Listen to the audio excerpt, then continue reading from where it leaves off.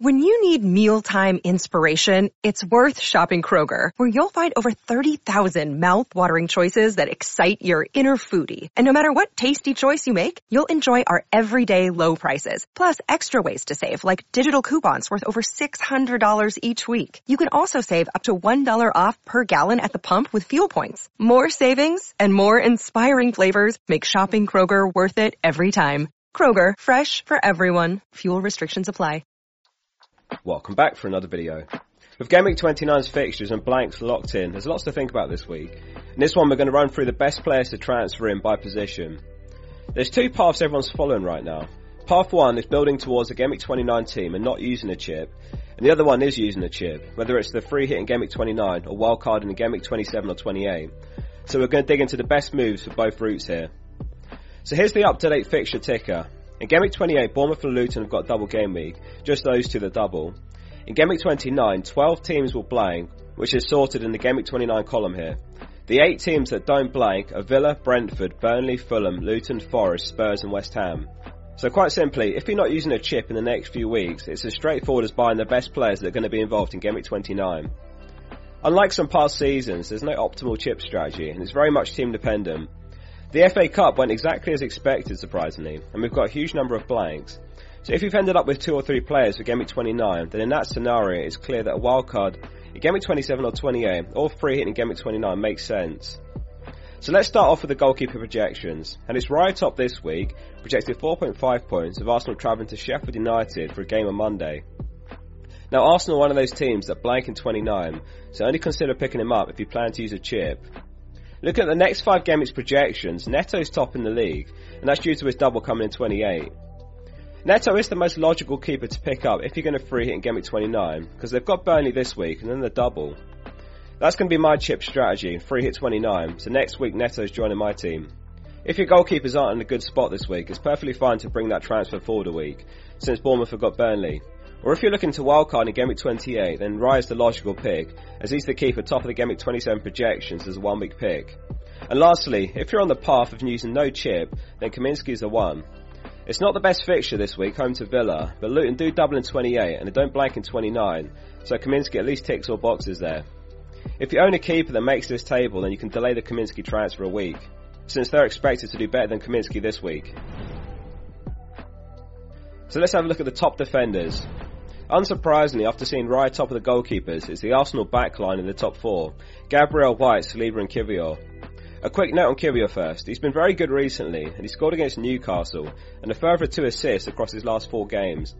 However, he does have Zinchenko for competition, so he's a risky pick. If you've got the money, then Saliba and Gabriel are much better picks right now. White also has Tomiyasu for competition, so they might share minutes at some point. Trippier's projected 4.1 points, and a really solid 1 week pick if you plan to wildcard next week. They're home to Wolves, who've just lost Cunha and now Hwang, and it looked like he picked up a hamstring injury in the FA Cup. O'Neill said that he's going to be very surprised if he makes this weekend's game. So as far as the best defenders to see you through Gameweek 29, Van de Ven makes the table here with 3.5 points. Spurs are home to Palace this week. It should be noted as well that Udogi's back in training, while Porro's not yet. Udogi an extra 0.5 mil over Van de Ven, with more attacking threat.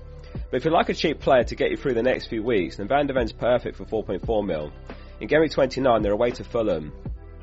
Avoid Davies and Emerson, who've only been getting minutes due to Udogi and Porro's injuries. Given it's a home game for Luton and Doughty's attacking threat, he's one to consider if you're building towards a Gameweek 29 team with a chip saved. He's got 1 goal, 7 assists this season, and he's 4.6 mil.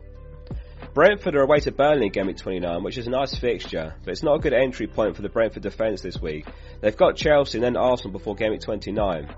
Reguilon looks the best of the bunch, only 4.4 mil. He's got a couple of assists since joining on loan, and he takes some set pieces and corners. It's not the worst entry point for a Villa defender, but the question is which one? Alex Moreno may or may not get rotated at some point for Digne in the coming week, so it's a slightly risky pick, but he's got massive upside. Powell went off injured half-time last match, Diego Carlos is injured, Concer's back in training this week, but he might be eased in, Cash could start again. So as far as the Villa defenders, delaying a week looks sensible. Emerson needs a mention, after he got his biggest score of the season last match with 1 goal, 1 assist against Brentford for a 12-pointer. West Ham are one of those 12 teams that don't blank in Gameweek 29, and the next 3 fixtures are Everton, Burnley and then Villa. Villa in Game Week 29, not the best fixture, but he's another solid option for 4.4 mil. Moving on to the midfielders, and Saka's top, projected 7.2 points. He's in the form of his life at the moment, scoring 8 in his last 7 games, and he does have captaincy potential this week. However, in second is Son with 6.7 points, and he is the more logical pick if you're not using a chip to navigate Game Week 29. Richarlison makes the table as well, but there are rumours of a potential injury, and he's not trained since the Wolves game in Game Week 25. It's something to be mindful of. It would equate to Son playing striker, which would make him an even better pick. He'll probably be the most captain player in Game Week 29 as well, so he's someone to try and plan for if you can't get him this week. For the Manchester derby, Foden and De Bruyne are projected 5.4 and 5.3 points. There's every chance that De Bruyne starts against Man United, as it's a massive game and bragging rights for the rest of the season, so it's one to weigh up if you're looking to sell him for Son. And he did just assist 4 of Haaland's 5 goals in the FA Cup midweek, but as far as the Game Week projections, it's a perfectly fine move, with Son 1.4 points ahead of De Bruyne this week. De Bruyne's projections are based on 72 predicted minutes though. If he plays 90, as he did midweek versus Luton, then he'd be on 6.3 points, which makes it very close. Pep does have the luxury of being able to rest him against Copenhagen in the Champions League next week if he wants to, given they're 3-1 up on aggregate and they're playing at the Etihad. If you haven't got the money for Son and you're looking for a short-term play, then Ødegaard's perfect for that. He's projected 5.7 points against Sheffield United, who've conceded 66 goals after 26 game weeks, 8 more than anyone else. So Douglas Luiz, Bailey and Bowen all smashed it last game week. They don't make the table this week, but if you're building towards a Game Week 29 team, then all 3 are still great to pick up. These are the types of players that the Game Week 29 free hitters are going to be picking up, so a sound strategy is to cover as many as possible to minimise your potential rank loss. Bowen's my favourite of the 3. He and West Ham in general are much better with Paqueta, who returned from injury last match. That was his first minutes since Game Week 19. Bowen's points in his last 5 games with Paqueta are 26, 8, 8 and 2. Douglas Luiz, the safer pick from the 2 Villa mids, nailed on to play 90 minutes every week, while Bailey rarely does, and he takes set pieces and penalties. His heat map can look uninspiring at times, similar to someone like Gross, who still has plenty of routes to points and a central player to the team. A quick note on Maddison. He's not done a huge amount since coming back from injury, but he's still getting into his groove perhaps. He's got 2 assists in 4 games. He's got every chance of becoming an excellent transfer though. Over the next 5 game weeks here, he's 3rd on the table for midfielder projections. We'll see him in lots of free hit teams, which speaks volumes to his appeal. Before his injury, he was ticking along very consistently with 2 goals and 6 assists in 10 games, 8 returns in 10, at a rate of 6.3 points per game. And moving on to the forwards then. Haaland tops the table with 7.5 points, which places Saka second with 7.2 and then Son on 6.7.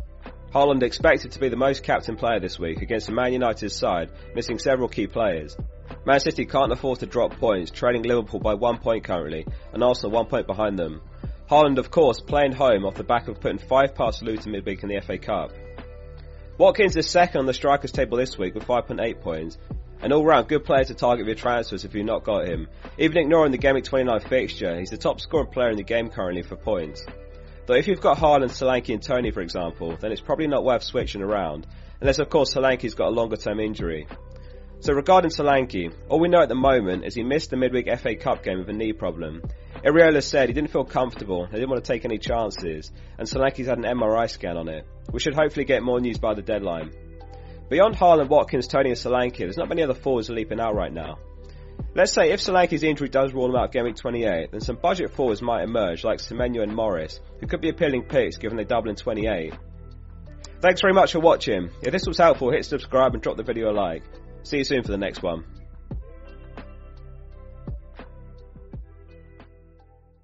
Sports Social Podcast Network.